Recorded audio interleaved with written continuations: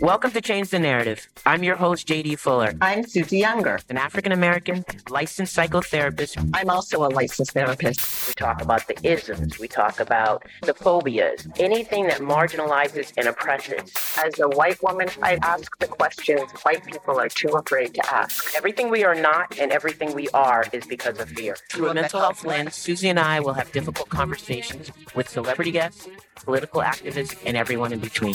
Our mind will tell us whatever we want to believe, but the truth lives in the body, and that's where change occurs. Are you ready to change the narrative?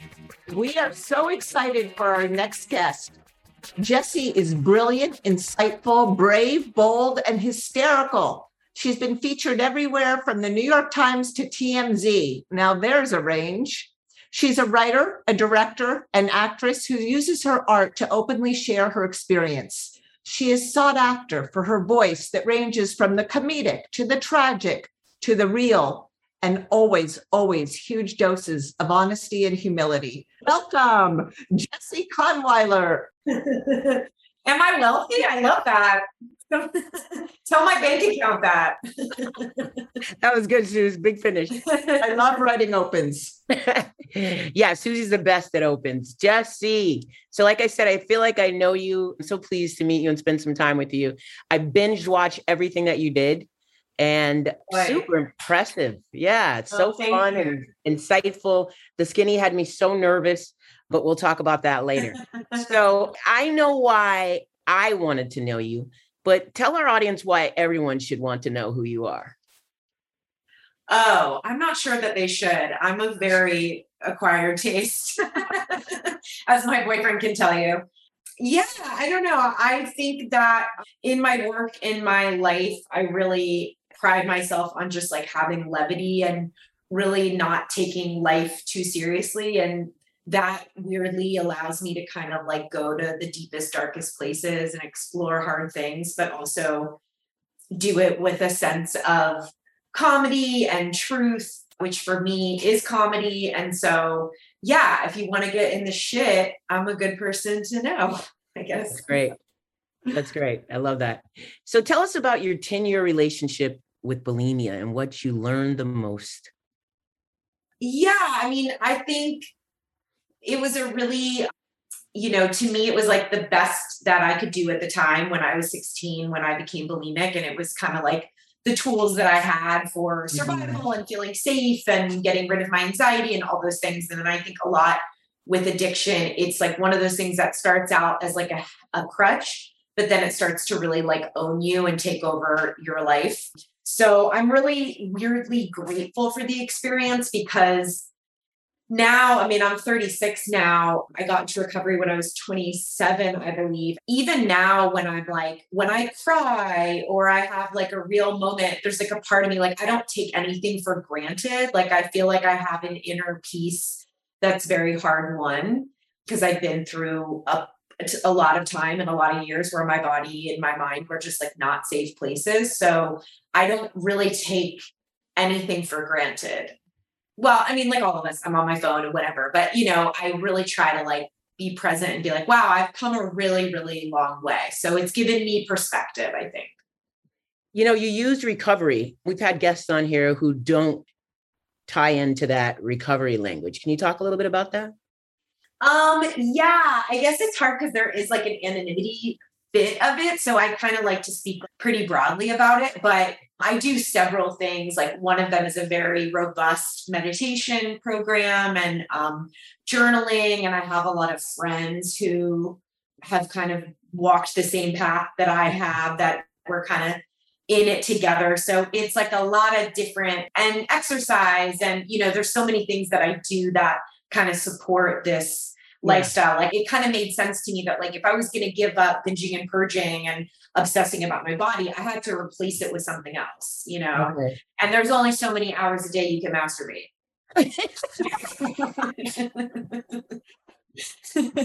That's good to know. I'm going to take your word for that. Which is great. That's a great tool as well. That's awesome.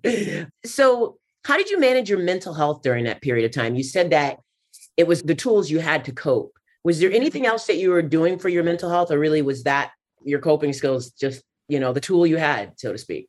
The eating disorder? Yes.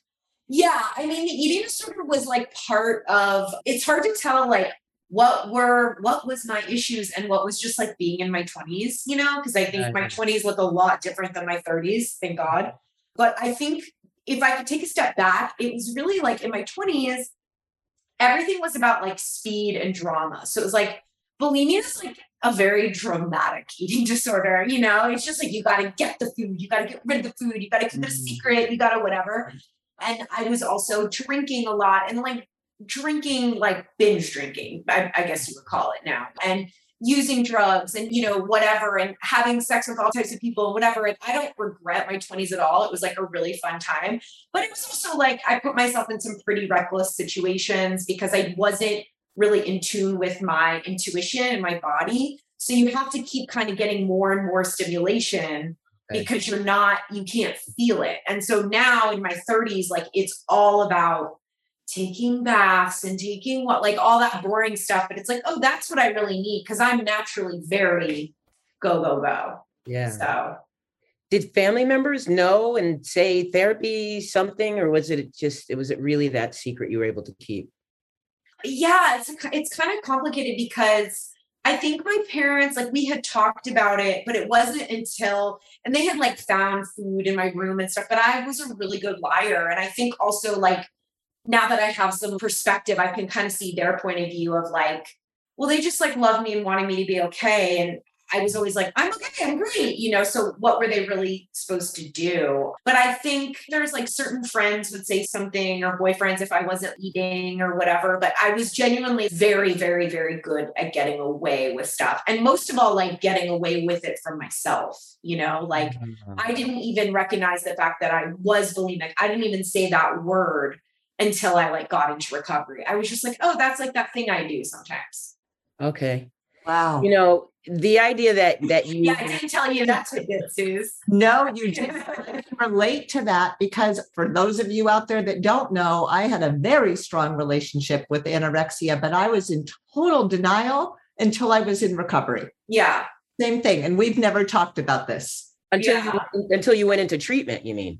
The treatment. Yes. Yeah. Till I went into treatment.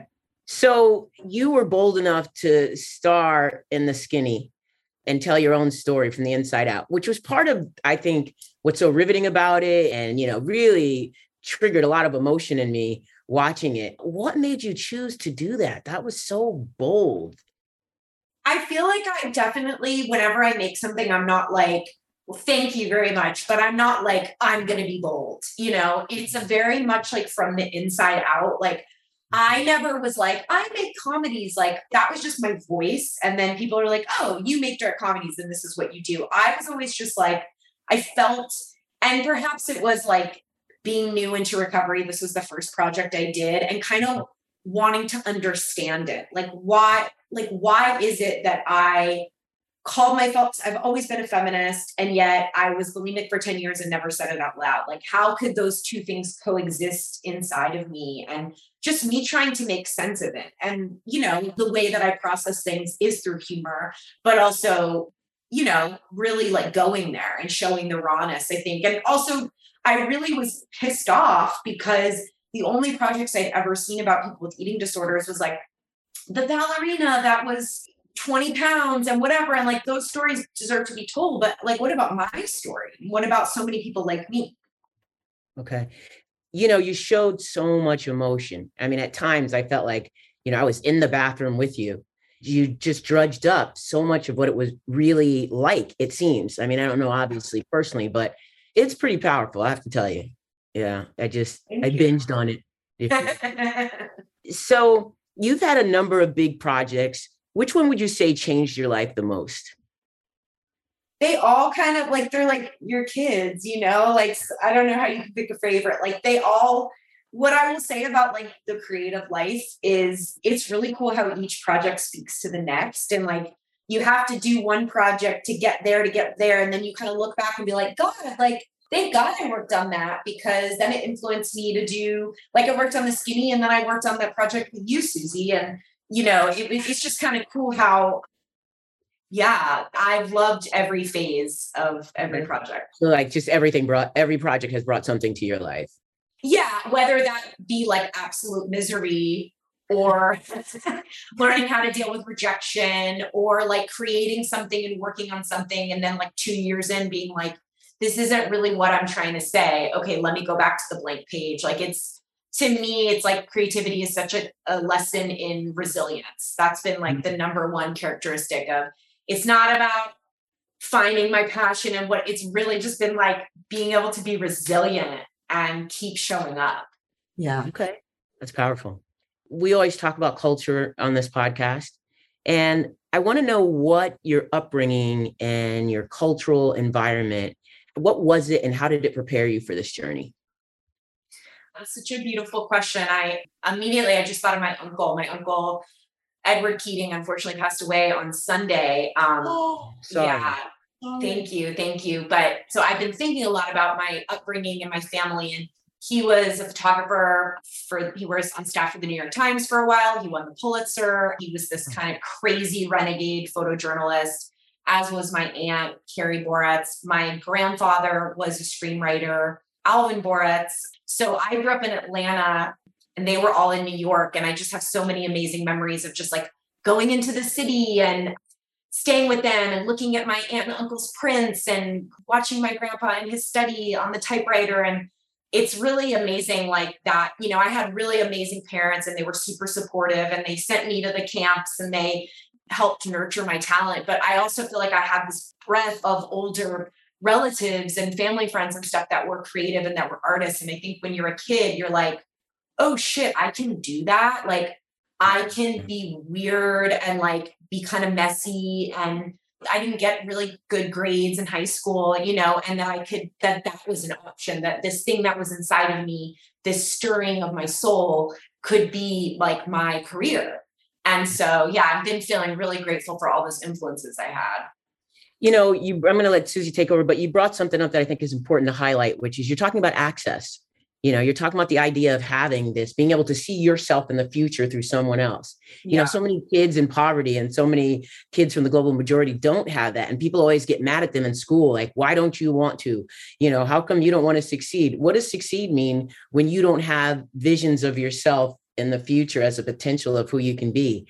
So that's really beautiful that you had that. That's amazing. I wish that for everyone. Thank you for sharing. I agree. And it's totally this position of privilege. And I think we have to take a step back and go like, fuck, like the only reason I'm here is because I didn't have like one person that believed in me. I had like teams of people that exactly what you're saying. I had camp counselors and my parents' friends and teacher and whatever, and all these people. And that's what it takes for every kid. Like that's how much support you need when you're already, because I was just going up against the negativity that was basically in my mind. You know what I mean? So think about the kids that are actually right, facing food insecurity and all of those things. It's like, that's the system that needs to change. We need to look back and go, okay, like, how do we change this? Because yeah, every kid deserves that. Absolutely. Thank you for saying that. You know what, Jessie, I'm going to sort of combine two questions into one because you mentioned your privilege. Do you think about how to use your privilege responsibly in your work and in your life? Yes. I think it's this thing of being like, I want to tell the truth and tell my stories and tell it honestly, but then also having to go like, what is my position in the bigger picture? And I think a lot of my privilege in terms of how to use my privilege is like taking a step back and like supporting other people. And there's been a couple of projects that I've been like, this is absolutely not my story to tell. Like, I'm going to take a step back so that somebody who, you know what I mean? Like, Yeah. Right. You can do a lot in your little circle. Right. There's all things that we can do all the time. Mm-hmm. And I just kind of resent this, like, sorry, going off, because this happened after Me Too, where like guys would be like, oh, but it's like men can't say anything anymore. And like, there's a little bit of that, like, oh, white people can't do anything right. And it's like, no.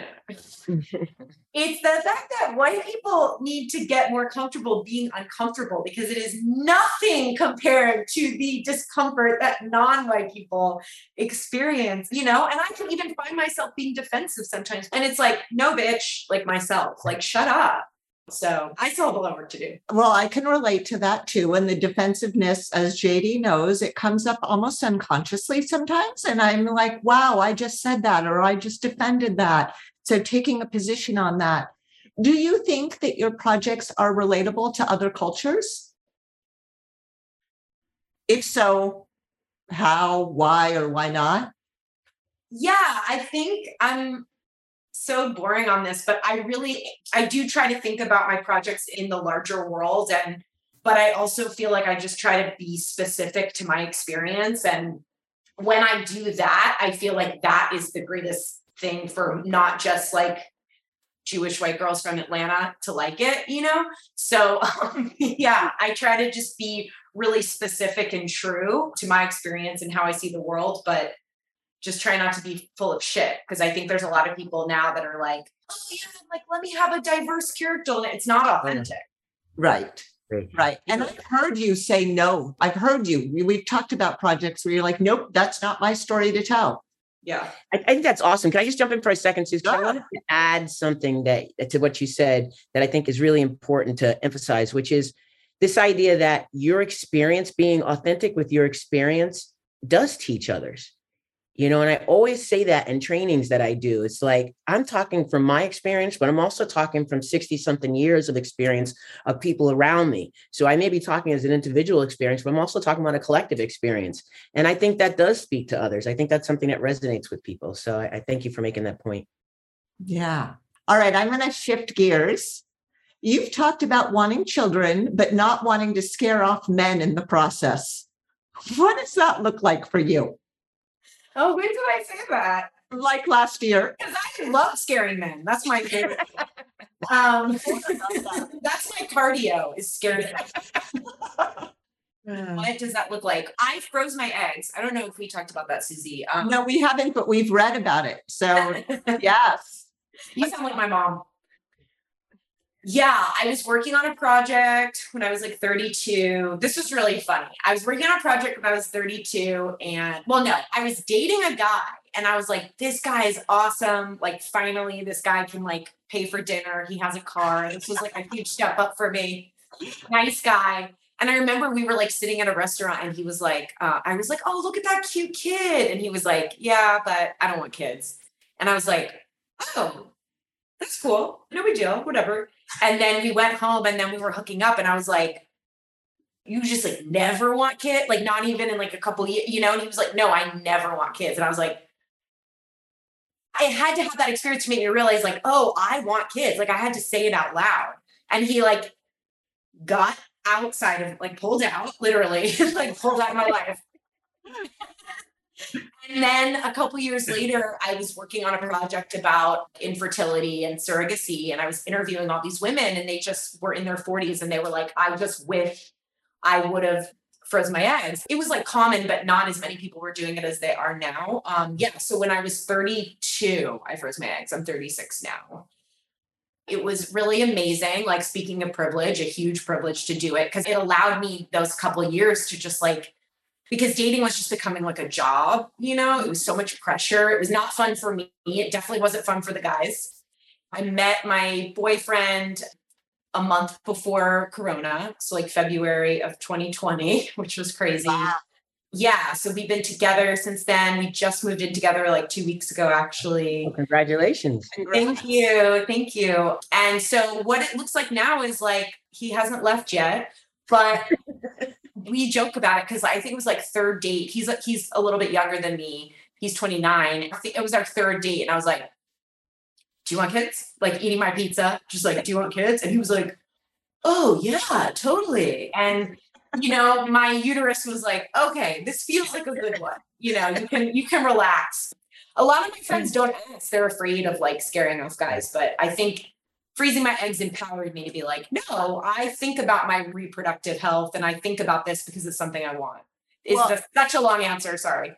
No, it's a great answer. I love what you said. And I also, you know, I'm going to steal your words from you that you're not waiting on anyone else's timeline, that you took the power and the control and you decided to say it out loud. I want kids. Yeah. Was obviously like a real experience for you, being able to name it afterwards and actually stand by it and take control of it. And I think it gave me the confidence that I like when I met my boyfriend, I was like, this is awesome. Like, I would love for this to work out, but I never felt like I have to like lock him in because then the ticking, you know what I mean? And by the way, even if you freeze your eggs, like that's not going to stop your mom from nagging you. Your mom is such a character. But I feel really lucky to like get to have the time to like date and fall in love and just know like no matter what, I'll have a family if I want to have a family. I love that. And what do you want your future child to know about the world that we live in? I want her. It's going to be a girl. No, I don't know. I want her to know that, as naive as this sounds, like that the world is your friend. I feel like, you know, you can be raised with like the world, people are out to get you and fuck you over, or like the world is a friendly place and that it's okay to need people and it's okay to be needed. And yeah, there's a lot of horrible, awful, unjust things in the world, but you have a choice with how much you contribute to that. Not to say you're not going to go through shit, but like there's hope. There's always hope. Can I just say that I can't wait to meet little Jessie? And that's what I'm going to call her. Yeah. Jessie Jr. I can't wait to meet her. Jessie, I'm going to turn it back over to JD. But before I do, I just want to thank you for coming on and being so honest. And you totally live up to everything that I had in my mind for what this would look like.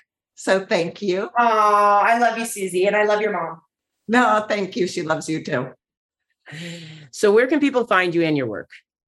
I am, you can find me on Instagram at Jessie_Kahnweiler, which is a lot of letters. So just all the letters. You should have put that in your name right there, but we'll put it on the promo. I'm always like Jessie Jewish. And then you can check out all my work is on my website, justmyname.com. Okay, awesome. So one of the things that we ask all the time, we get excellent answers, and I have no doubt you will not disappoint. What does changing the narrative mean for you? I think like everything, it starts internally. I think just changing, I can have pretty like squirrel energy, I call it, like where it's like, oh, what's happening? What do I need to do? How do I fix this? And just taking a step back and girl, it's okay. Relax. You know, you're enough. What you're doing is enough. It's just enough to be a human some days, you know, like you're still here.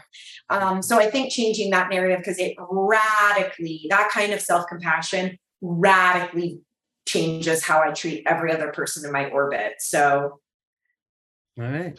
If we were nicer to ourselves, what kind of world would it be? I can't even. Yeah. You know. Cool. I hear you. Well, I want to say thank you so much for coming on and hanging out with us and being honest, as Susie said. We really appreciate it. Glad I got to know you and binged on your website. And I think I've consumed everything thus far. You're good. I'm going to go back and look again. Well, thanks, JD. I mean, I always love, therapy. So this was great. Excellent. That's a good plug to leave with. Thank you so much for coming on. Free therapy. I love it. I love that. Take care and promise to come back. I will. Bye, guys. Okay. Bye. Bye. JD and I want to thank our fabulous producers at I Am Music Group. And for all of you out there who want to do your own podcast, go to IamMusicGroup.com and the team will hit you back. Please be sure to like, subscribe, and follow wherever you get your podcasts. And also leave us a review. Let us know what you think. Thank you for listening to Change the Narrative with JD Fuller.